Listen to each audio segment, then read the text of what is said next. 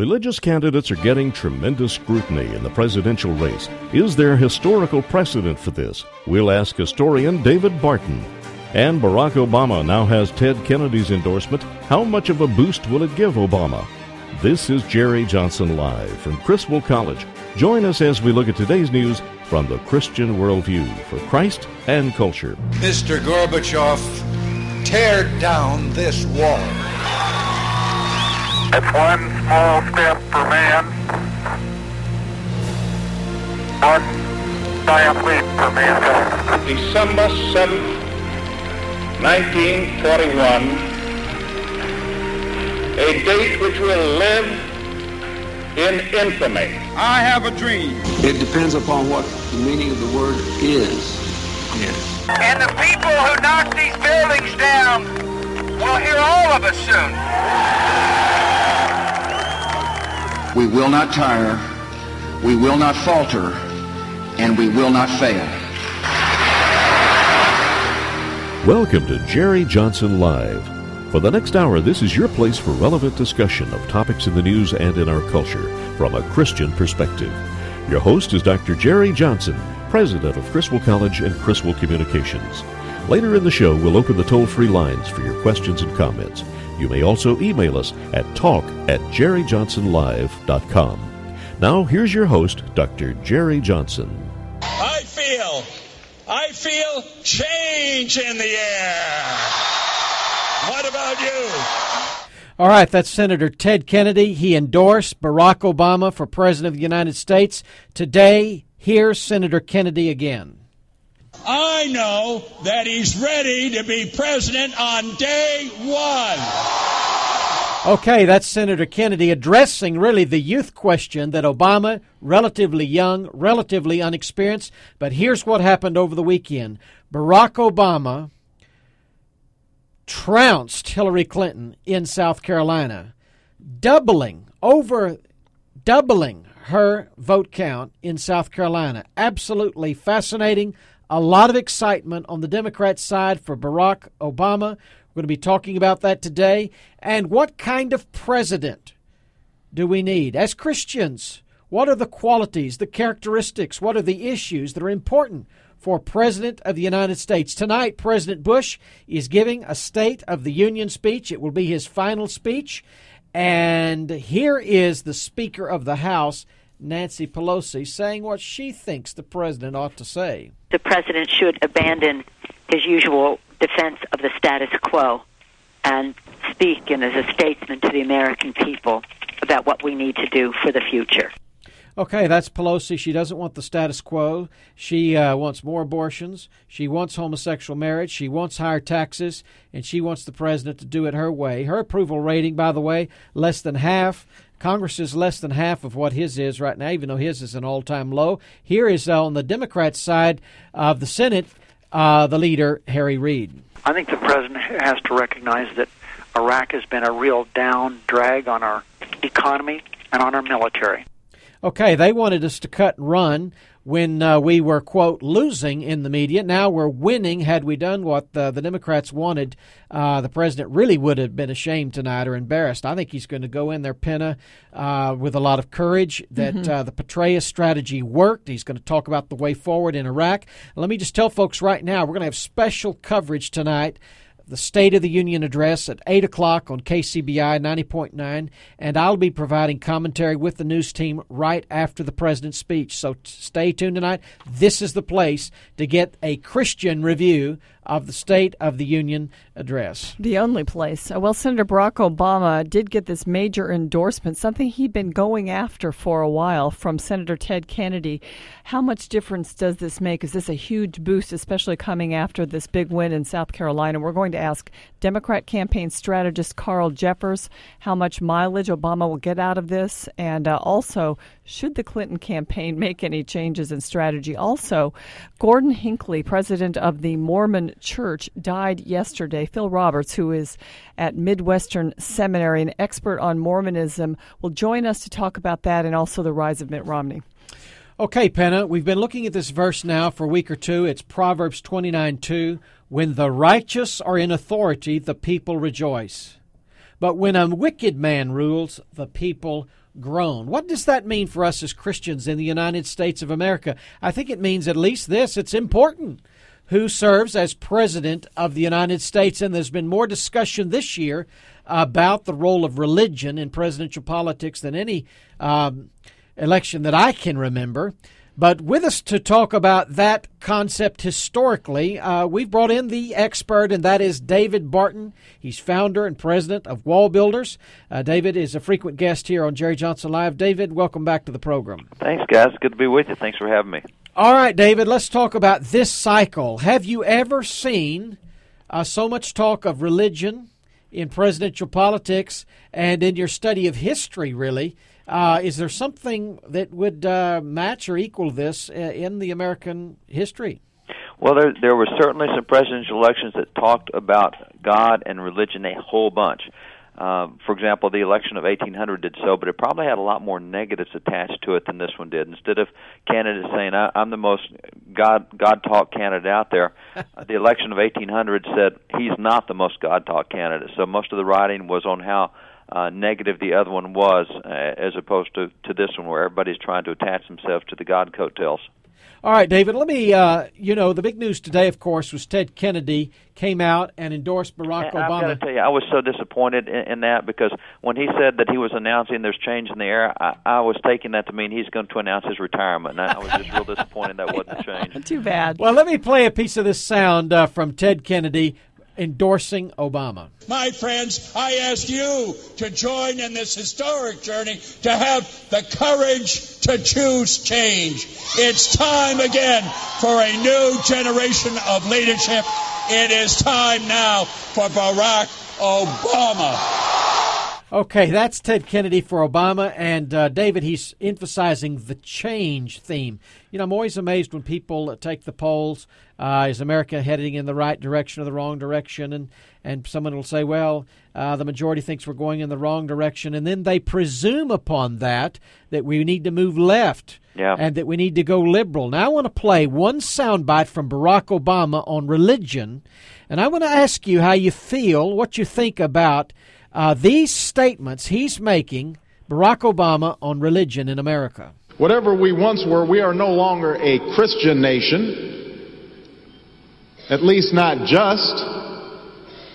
We are also a Jewish nation, a Muslim nation, and a Buddhist nation, and a Hindu nation, and a nation of non-believers.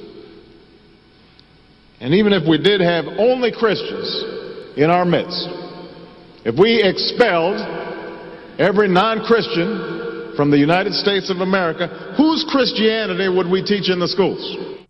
All right, David, analyze that statement, would you? One word, stupid. Do I need to go past that? See, this is the problem he does. He does not define what a Christian nation is. Much to his demonstration of his lack of history, a Christian nation is not whether everyone in the nation is Christian, what percentage Christian, anything like that. It is a reflection of the fact that Christianity is at the base of the institutions and forms the culture of that society. So if he objects to Christian nation, then let's take out the republicanism that we've enjoyed, because that's a direct fruit of Christianity, direct fruit of Exodus and other Bible verses. If he does not like and does not want a Christian nation, then let's get rid of the institutional separation of church and state, because that's what Christianity brought in. They're the first ones in over 1,700 years. Well, actually, it started back about 500 years ago, where they said, look, the government should not be running the church. The two institutions need to separate. Influence is fine, separation is not. So I guess he wants to get rid of separation church and state institutionally. I guess it also means that he can't distinguish between the theological and the behavioral sides of Christianity, because we still to this day have Good Samaritan laws in the books across the nation. We still teach the Golden Rule. Those are Christian teachings, and they're taught to all people, whether they're atheists, Jews, Buddhists, or whatever. See, he makes this mistake of saying Christian nation means we're all 100% Christians. I'm Muslim. Well, actually, he's United Church of Christ, Muslim background. United Church of Christ is one of the most liberal of all Christian denominations. And so what he's got here is a complete red herring. But even past that, see, that if you want to take his definition, the most recent polling says that 85% of the nation still says that it's Christian. Now, if 85% of any nation said it was Muslim, I would assume that to be a Muslim nation. 85% of any nation says it's Jewish. I would assume that to be a Jewish nation. He doesn't even use his own definitions consistently. So there's a real problem with his understanding of history and his rhetoric as well. David Barton is with us. He's president of Wall Builders, and he's a historian. So, David, would you say now that we would still define ourselves as a Christian nation, and is there a sense in which this election is about that? Well, we definitely define ourselves as a Christian nation even to this day. And it's interesting to me that every nation in the world except America considers America a Christian nation. We're the ones trying to run from that label. You ask any European nation, you ask any Muslim nation, you ask any Buddhist or Hindu nation, everybody says America is a Christian nation. And it's not because that we require everyone to go to church. Again, it's our characteristics. It's our overall belief system. I was struck even recently by America is so benevolent in so many ways. We're the only nation that wants to turn our government to really helping others in need, and that is a direct fruit of Christianity, and that's demonstrable. The secular governments do not do that. Muslim governments do not do that. Hindus do not. No other government does that, and that's a direct fruit of Christianity. And the Founding Fathers pointed that time after time after time. They said, look, here's what Jesus teaches. Here's what we've incorporated in the culture. Our culture is so Christian that even atheists today have Christian convictions without even recognizing the source of them.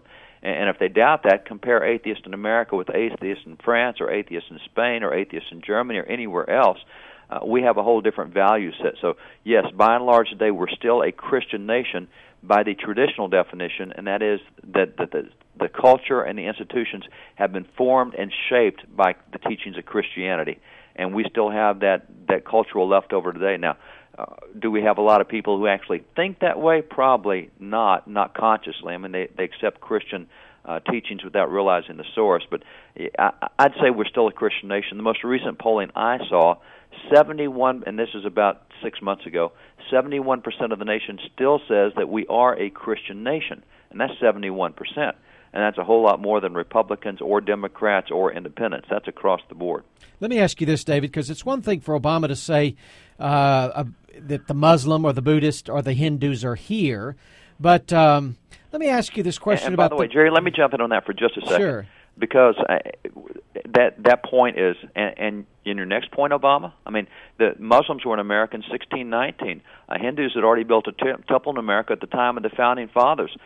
You had Jews who had built temples in America, synagogues in America by 1654.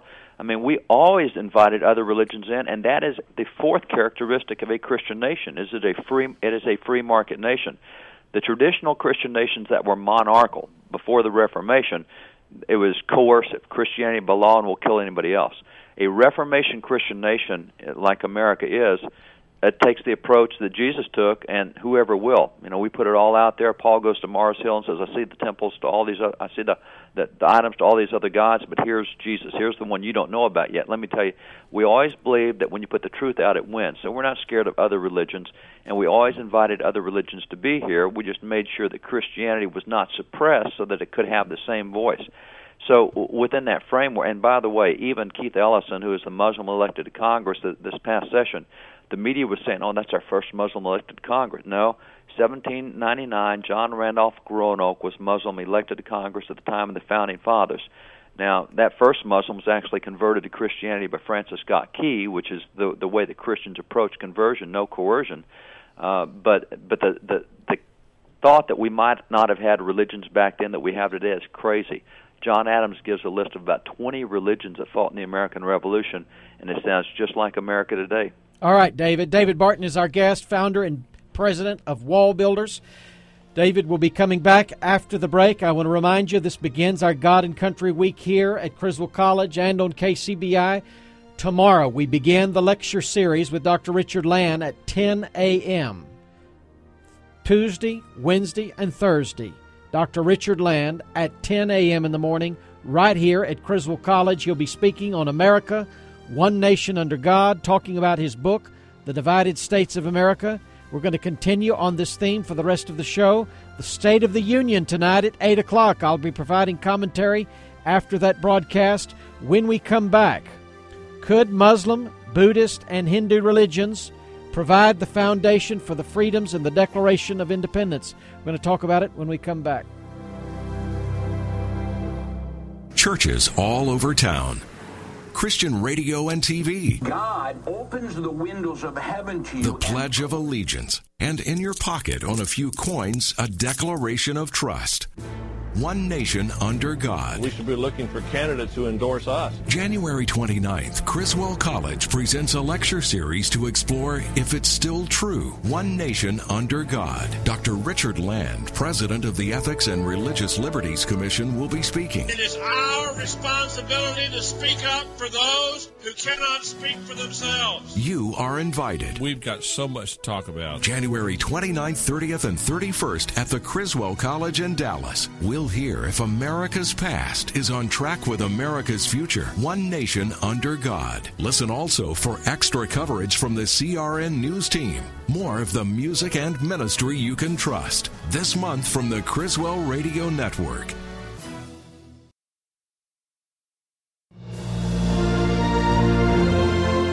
You're listening to Jerry Johnson Live. Now here's your host, Dr. Jerry Johnson, president of Criswell College and Criswell Communications. With Barack Obama, we will turn the page on the old politics of misrepresentation and distortion. With Barack Obama, we will close the book on the old politics of race against race, gender against gender, ethnic group against ethnic group, and straight against gay. You're listening to Jerry Johnson Live. That's Ted Kennedy today endorsing Senator Barack Obama as President of the United States. Our guest to talk about this is David Barton. He's president, founder of Wall Builders. David, welcome back to the program. Hey, I notice you've been doing some work, American history in black and white. And I have to ask you about this because of something that Kennedy just mentioned. Yeah. He talked about racial politics, and a lot of people have said over the last week and a half that Bill Clinton has been playing the race card in South Carolina to try to create some kind of a white backlash against Barack Obama. Do you think he's doing that? And could you give us some historical analysis of this? Well, it's possible he's doing that. It's really hard to tell because when you do things right, you do it without fingerprints, at least in the political world. So if he's actually doing that, then unless he really makes a huge blunder, you'll never be able to know that he did it. So is it possible? Absolutely, because that has been the mantra within that group, as you're able to turn one group against another, and no one probably did that better than Bill Clinton. And he will use any group to that means and end. And see, that's one of the things that people sometimes forget is that you have a certain set that the end justifies the means. And if the objective is to get Hillary or whoever elected, then the end does justify the means. And so we think, he wouldn't be doing that. Well, it's very possible that they would be doing that because it takes a God-centered ethic and a biblical approach to say that, no, there are lines that I will not cross. So I think that's very possible. Historically, this has certainly been something that has been done a number of times is to appeal to people's prejudices. But this time, I think they have a lot more going against them than simply that. I mean, there is a huge negative of Hillary in the South, period. And it's just that way. I mean, here in Texas, our polling in Texas shows that right now, in one of the most Democrat areas of the state of Texas, that if Hillary becomes the nominee for the Democrats, the Republican candidate there will get a 14-point bump simply because she's the candidate. I mean, she has the highest negatives of any of the 7 remaining major candidates in the race on either side. Well, I guess there's actually still 10 in there officially. But the 7 major ones, her negatives are 47%, which gives her only 3 points to work with. I mean, most of the nations have made up their minds. So she really has difficulty. Either you're going to love her or you're going to hate her. She's going to win a bunch more of the primaries on Super Duper Tuesday. She got her clock clean in South Carolina. But I think that's reflective of what we've seen across the South. So whatever Bill may try there, I don't think is going to have much impact because her negatives are just too high. David Barton is with us. David, I want to ask a different question about a Republican candidate who is one of the front runners right now, Mitt Romney, because his Mormonism has been brought up. And I want to know throughout history if Mormonism on the part of a candidate, not president we know, but any others, ever was brought up as a negative factor in a campaign that you know of. Well, it's been brought up in a number of campaigns, and especially back in the late 1800s, as you had individual candidates running for state office particularly, because at that point the Mormon religion was very strong in a lot of the western territories, not only Utah Territory, but Idaho Territory, Nevada Territory, Arizona Territory. And as candidates would run for state legislature, you had federal laws that prohibited polygamy, and at that time the Mormon Church was still promoting polygamy. They do not now, but at that time that was an issue. So yes, it's been brought up a number of times, and one of the things that has surrounded the Romney campaign, with which I totally disagree, is in the news, a new movie that's out, etc., is Article 6. The Constitution prohibits a religious test, therefore Romney's Mormon faith should not be an issue. That is nonsense.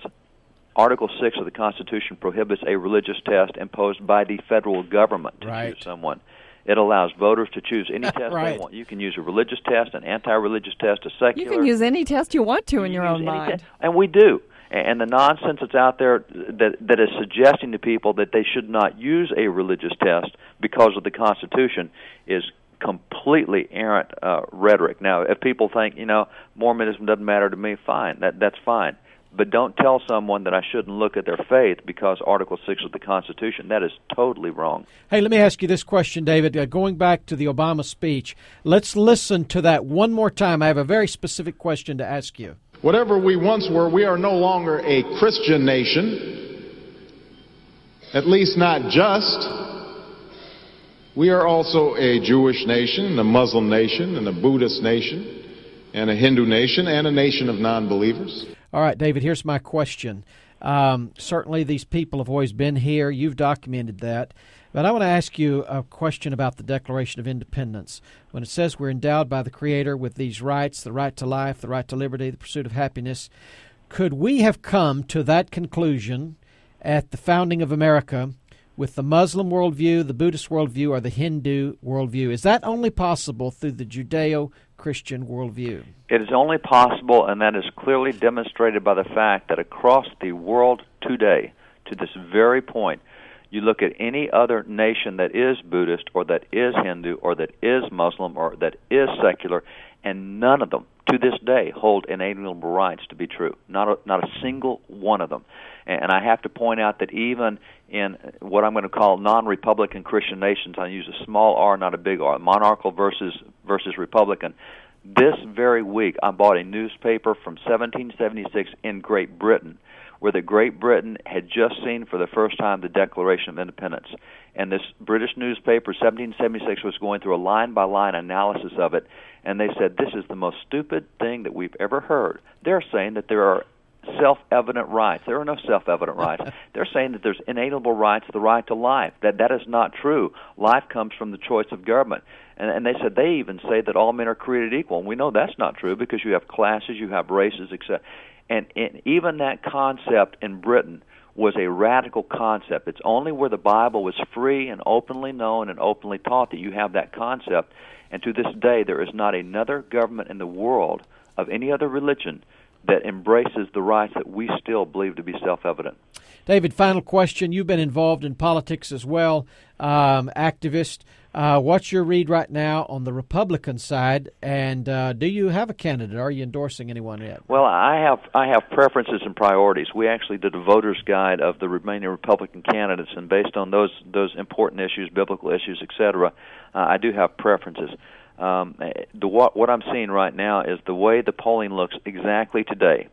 If Super Duper Tuesday comes in the week or so that's off, it looks to me like we're going to be going into the national convention without any single person that is the front runner, and it may be the first time since '76 that the convention itself actually chooses the nominee for the party, which that'll be a new thing in recent modern history anyway. But I think it'll boil down to three guys controlling 85-90% of the delegates, and then they'll have to choose past that. Wow. David Barton, President, founder of Wall Builders, thank you so much for being with us. Thanks, Jerry. Thanks, Penna. Bless you guys. All right, folks, and this is God and Country Week here at Criswell College, KCBI. In fact, we have a CD that you'll want to get on One Nation Under God. It's that debate between Alan Dershowitz and Dr. Richard Land and David Barton we had here just a couple of months ago on Jerry Johnson Live. And we're going to be giving out that CD tomorrow morning at 10 o'clock at the Criswell Theological Lectures. Now, these are open to the public. Dr. Land will be here at 10 o'clock. It's free. There's no charge. Sounds like a pretty good deal. Come down to Gaston and Haskell in East Dallas, or just look us up on the website, criswell.edu or jerryjohnsonlive.com. And we want you to come. The first 25 people that come and say, I heard about this on Jerry Johnson Live, will get a free CD, One Nation Under God. After that, we'll give them out for any size donation to Criswell College. So we invite you to come. And you can hear more of David Barton on this CD, but Dr. Land tomorrow. Well, we do have, on the Republican side, really now a two-man race for the lead, and that is John McCain and Mitt Romney. Let's listen now to John McCain. Our nation's security is our foremost obligation to our people. We all know that. Okay, sounds kind of tired there, but he is the national security candidate. Here's McCain again. I'm proud to have been part of the Reagan Revolution that began the longest period of prosperity in American history. All right, he's 71 years old. Sounding a little old there. He was sort of part of the Reagan Revolution. And so, but he is emphasizing national security because he is a hero. He is a war hero. And POW? And he knows a lot about defense.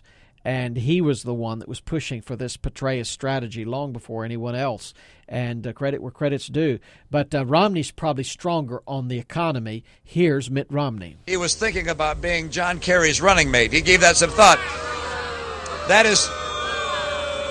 Had someone asked me that question, there would not have been a nanosecond of thought about it. It would have been an immediate laugh.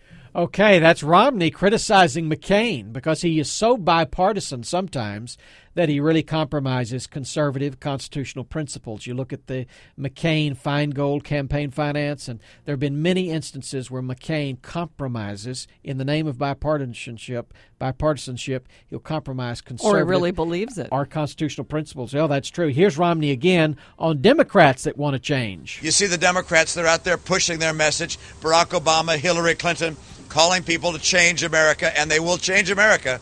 They'll take us down a road towards Europe, slow growth and stagnation. It's the wrong way to go.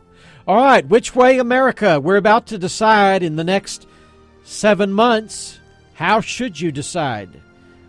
When we come back, we'll be talking with Carl Jeffers about Bill Clinton. Is Bill Clinton playing the race card? And the president of the Mormon Church is dead. Hinckley. We're going to talk to Phil Roberts about Mormonism and link that back to Mitt Romney and his run for the presidency.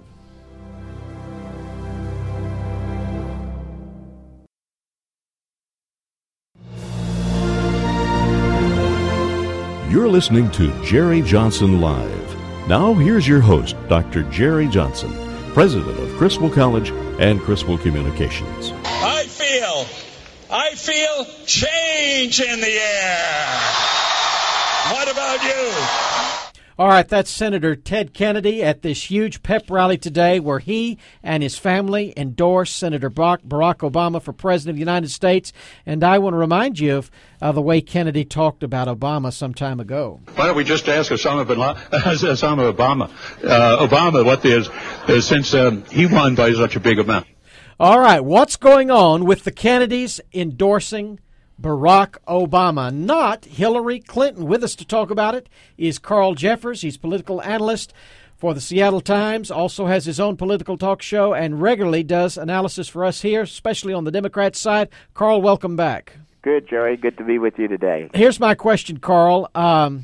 What in the world has gotten into Senator Kennedy? Not only did he not garble the name this time, but this was a magical, mystical pep rally, and he is caught up in this Obama euphoria. What does this mean for Hillary Clinton?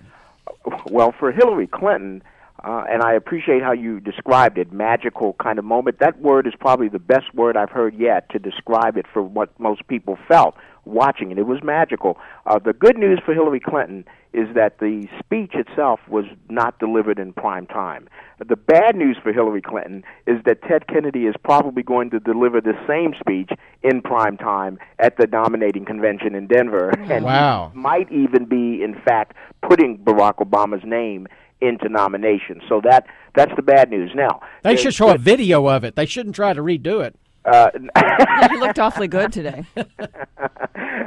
Yeah, right. We'd like to call everyone's attention to the big screen, right, Jerry? Sure. Hey, let me ask you this, though, Carl. I want to listen to another quote from this speech because I think people, even if they're conservatives like I am, they need to really understand how effective this speech was today for the other side.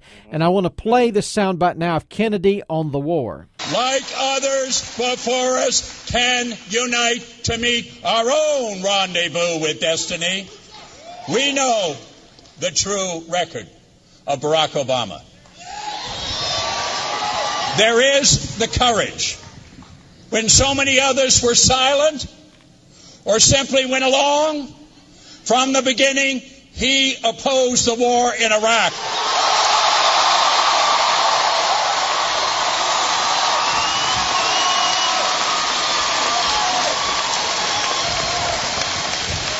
And let no one deny that truth.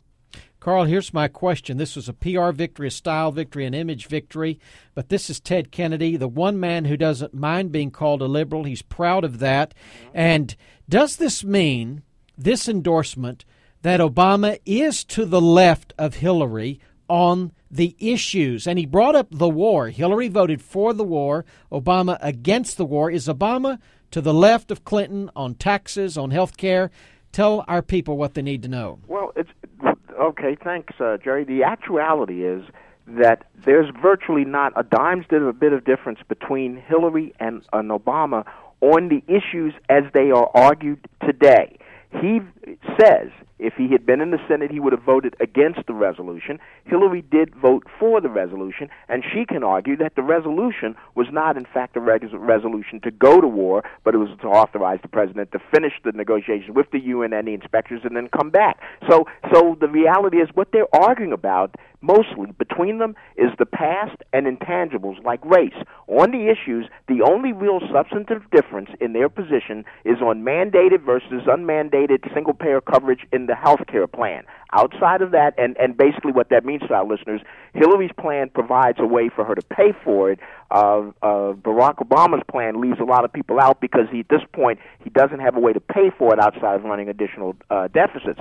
But outside of that, they are really lockstep and barrel on the issues, and Barack Obama has a sentimental attachment to those on the left, on the far left, because they feel that by being able to argue that he was against the war from the beginning and didn't support it, and Hillary voted for the resolution, that makes him more of one of their own, and that Hillary somehow has waffled on that. But the fact is, they both have the same position as to what to do about the war now, and that's the reality. The other thing that I would just mention very quickly is that you mentioned about earlier on when you introduced the segment, how in the world did Ted Kennedy get to this position? I should point out to our listeners that, in fact, when Barack Obama first considered running for president, he talked to Ted Kennedy. He has, in fact, gone to him for advice, just as he has to Colin Powell, and he has considered them mentors.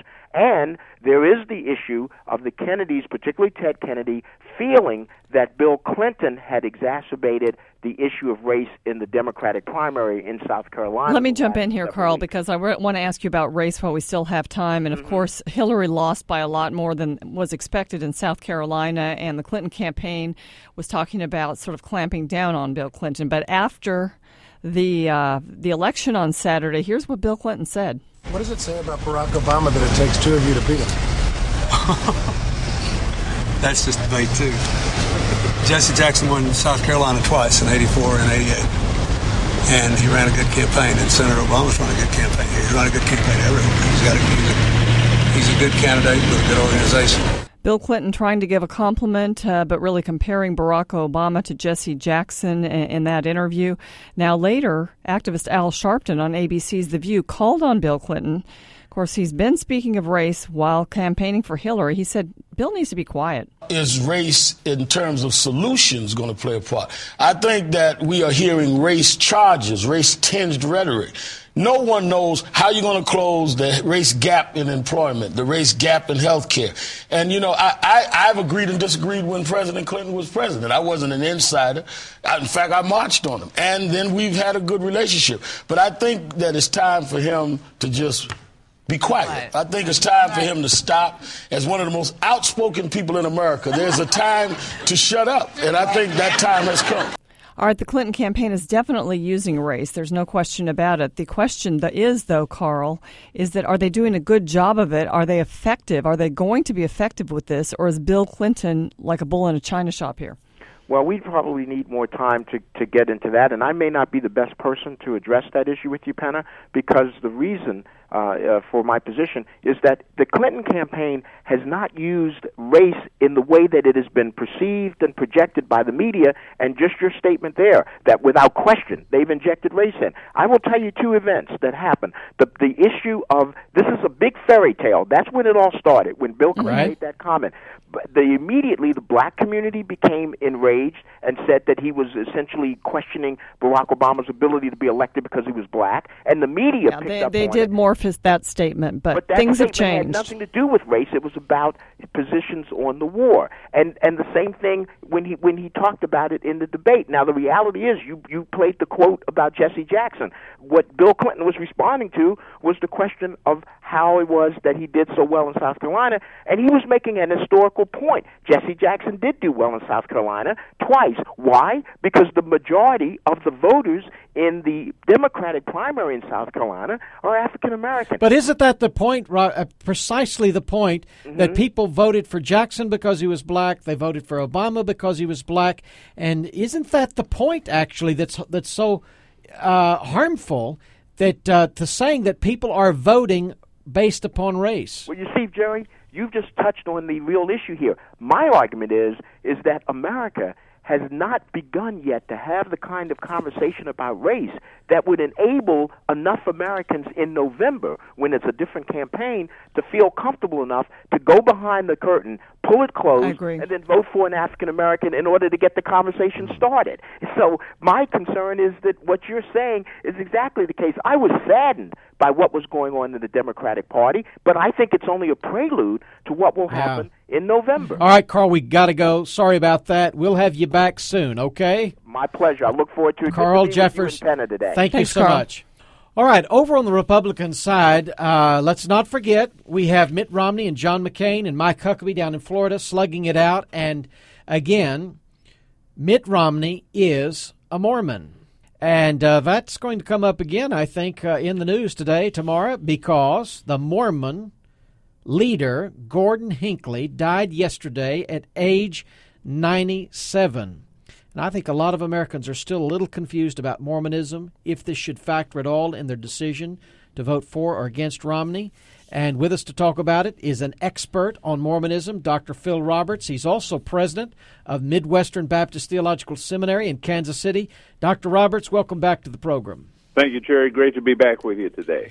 All right, Dr. Roberts, would you just tell us about Gordon Hinckley, his death, the significance of his life, and what do people need to know about this man and Mormonism? Well, as you said, Jerry, he died at 97. A long-time Mormon, temple, married back in, I believe, 1937. Wow. Had a multitude of grandchildren and great-grandchildren.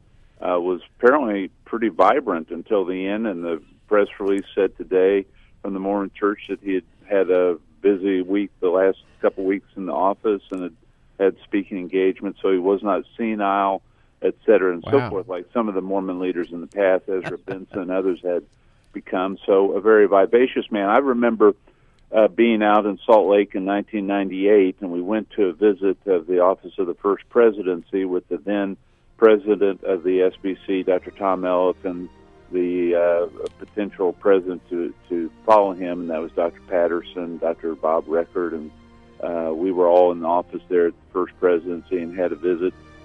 Gordon B. Hinckley chose at that time to be away in Europe, so I don't know if that was deliberate or not, but I think he knew when Southern Baptists were coming, and he definitely was not in Salt Lake City. Hey, Dr. Roberts, we're up on a hard break. Can you come back in a couple of minutes? Sure. All right. I'll hang right here. And we'll also be talking about Mitt Romney and his Mormonism. Should that affect your vote for or against Mitt Romney for President of the United States? We'll be right back.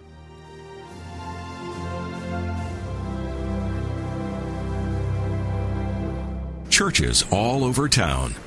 Christian radio and TV. God opens the windows of heaven to you. The Pledge of Allegiance. And in your pocket on a few coins, a declaration of trust.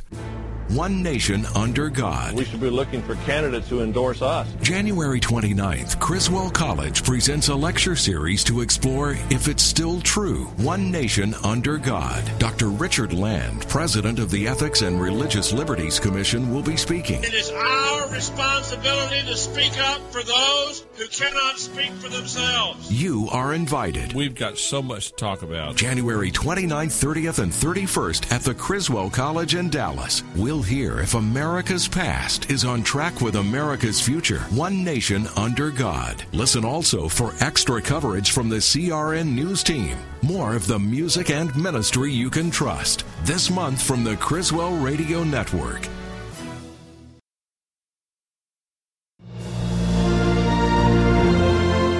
You're listening to Jerry Johnson Live. Now here's your host, Dr. Jerry Johnson, president of Criswell College and Criswell Communications. Let me assure you that no authorities of my church, or of any other church for that matter, will ever exert influence on presidential decisions. All right, that's Mitt Romney. He's running for president of the United States. He talked about authorities. Well, one of those authorities, the president of the Church of Jesus Christ of Latter-day Saints, of the Mormons, Gordon Hinckley, died yesterday at age 97. With us to talk about it is Dr. Phil Roberts, an expert in Mormonism, also president of Midwestern Baptist Theological Seminary in Kansas City. Dr. Roberts, welcome back. Here's my question. Mitt Romney now emerging with John McCain as the two front runners in the presidential race for the Republicans. I think at some point, evangelical Christians are going to have to really grapple with this question. Are they willing to vote for a Mormon or this Mormon or against him based upon his Mormonism? What kind of insight can you give these Christians? Well, I would say, Jerry, it'd be very difficult for me to vote for a Mormon because, for one thing, it definitely gives a calling card to every Mormon missionary on the face of the globe in terms of their importance and significance. It provides an entree for them. As well, it will help to exponentially lift the Mormon Church to a level of acceptability, at least in the mind of a lot of people who don't understand what Mormonism is all about, that in my thinking is unacceptable. So it's legitimizing a cult. It is. It's legitimizing a cult. When Mitt Romney is elected president, if, let's say, the situation is we'd have the first president in American history that would not have a clearly Christian worldview, at least nominally so. Taft, I think, was a Unitarian, so you could argue that he was not, and so forth, but at least in the last century or so, he will be the first president to, in my estimation, not have a clearly Christian worldview, at least in a nominal sense. You know, during the height of the Cold War, Dr. Roberts, a lot of liberals made a big deal about Ronald Reagan using the word Armageddon, that he was very interested in eschatology and end times prophecy. And I think it is interesting that people would know, what is the eschatology of Mormonism? What is their view of the end times? Well, I would label it not Jesus is coming again so much as Joseph is coming again, because Mormonism teaches that not only Jesus will come back, but he's bringing the Mormon presidents with him. So Gordon B. Hinckley is going to come back with Jesus. Joseph Smith will be right there next to Jesus, and all those Mormon presidents will be given the responsibility to judge the generations that were in existence when they served as Mormon president. And what about America? What's the future of America in this scheme? In the Mormon understanding, there will come a crisis, a constitutional crisis in America, and Mormonism will basically come to the rescue and to save it out of disaster and dissolution. So Mormonism is very important, not only in the ultimate schema eschatologically for the world, but also for the United States itself. And isn't there a headquarters, that some kind of prophetic headquarters in America? Well, yes, Independence, Missouri, right close by where we are, Jerry. In fact, it's the best excuse I know, if you believe Mormonism, to buy real estate around here. But the thing about it is, they believe Jesus' millennial headquarters will be based in Jerusalem partly, but also in Independence, Missouri. And what do they base that on? They base that on the prophecy of a false prophet, Joseph Smith. Last question, just as sort of a political question. Do you think that the opposition, the Democrats, for instance, as an October surprise, would bring up this prophetic eschatological vision for America and say, what about this candidate Romney? Well, I think if it's the case Mitt Romney is a Republican candidate, the Democrats will do all they can to discredit him, and his religion is one aspect, clear aspect of discrediting. And I think there's some validity to that. That's the saddening part about him possibly becoming a candidate. Dr. And Phil, by the way, I just encourage your readers and the listeners, that is, hey, it is not against our constitutional rights to use your religious discretion when you vote for or against a candidate. That's not against any kind of constitutional concern. While some people say, hey, if you have a religious conviction, you can't use that when you go into the polling booth. That's absolutely false. Yeah, we talked about that earlier. Article 6 prohibits the government from establishing a religious test, not individuals. Okay. Exactly. Dr. Phil Roberts, thank you for being with us, and we'll have you back again. My pleasure. All right, Penna, tonight, the current president of the United States will be giving a State of the Union, and I just want to invite the listeners to tune in at 8 o'clock. We'll be playing that speech live right here on KCBI 90.9, and I'll be providing commentary along with our news team after that speech. It'll be very interesting to see what the president proposes for his final year in office. But this is God and Country Week right here at Criswell College and KCBI, and tomorrow this will be the highlight, really, of the week. We kick off the Criswell Theological Lectures. Dr. Richard Land will be speaking, and you've worked with Dr. Land. I'd like for you, Penna, just to tell our listeners about this man, who he is, and what they can expect. Well, we're calling him a conservative powerhouse, and a lot of times the media goes to him when they want the viewpoint of a conservative who is a part of a large denomination, the Southern Baptist Convention. So he heads up the Ethics and Religious Liberty Commission. I'm on the commission, and it's really the arm of the Southern Baptists that speaks to the issues, the social, political issues of the nation. And Dr. Land is a thoughtful spokesperson. He really gives a good argument, I think, one of the best, and I'm not prejudiced, but I am. He was educated at Princeton and Oxford, and he is going to come in. It'll be a lot of fun because he'll be talking about his book, Divided States, and the God and Country Shouting Match. And if you can carve out time tomorrow morning from 10 to 11 to come to the Criswell College and hear Dr. Land, or Wednesday morning or Thursday morning, or all three, I think it would be well worth your while. He'll also be co-hosting the program tomorrow night. That's right. So let's get this straight. It's open to the public. It's free. Tomorrow morning, 10 o'clock. Wednesday morning, 10 o'clock, Thursday, Tuesday, Wednesday, Thursday, 10 o'clock a.m., right here at the Criswell College Chapel, Ruth Chapel. We're at Haskell and Gaston Avenue, or you can go to our websites and check that out. And we'll have a couple of treats tomorrow for you. The first 25 who come, who say they heard about this on Jerry Johnson Live, will get a free copy of our CD, One Nation Under God. And it features that debate with Richard Lamb, David Barton, and Alan Dershowitz, and also has the Newt Gingrich interview. You do not want to miss this CD. For the rest of you, you can get this CD tomorrow for a gift of any size to Criswell College and to our ministry. But we want you to come to these lectures. They're going to be powerful. And all of this we're doing because the Bible says, when the righteous are in authority, the people rejoice, but when a wicked man rules, the people groan. Now, Jesus said in the New Testament, we are salt and we are light. Christians are to make a difference.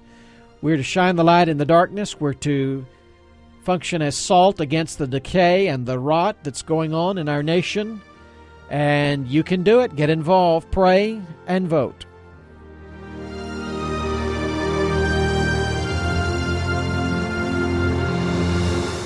You've been listening to Jerry Johnson Live, a Christian Worldview radio show.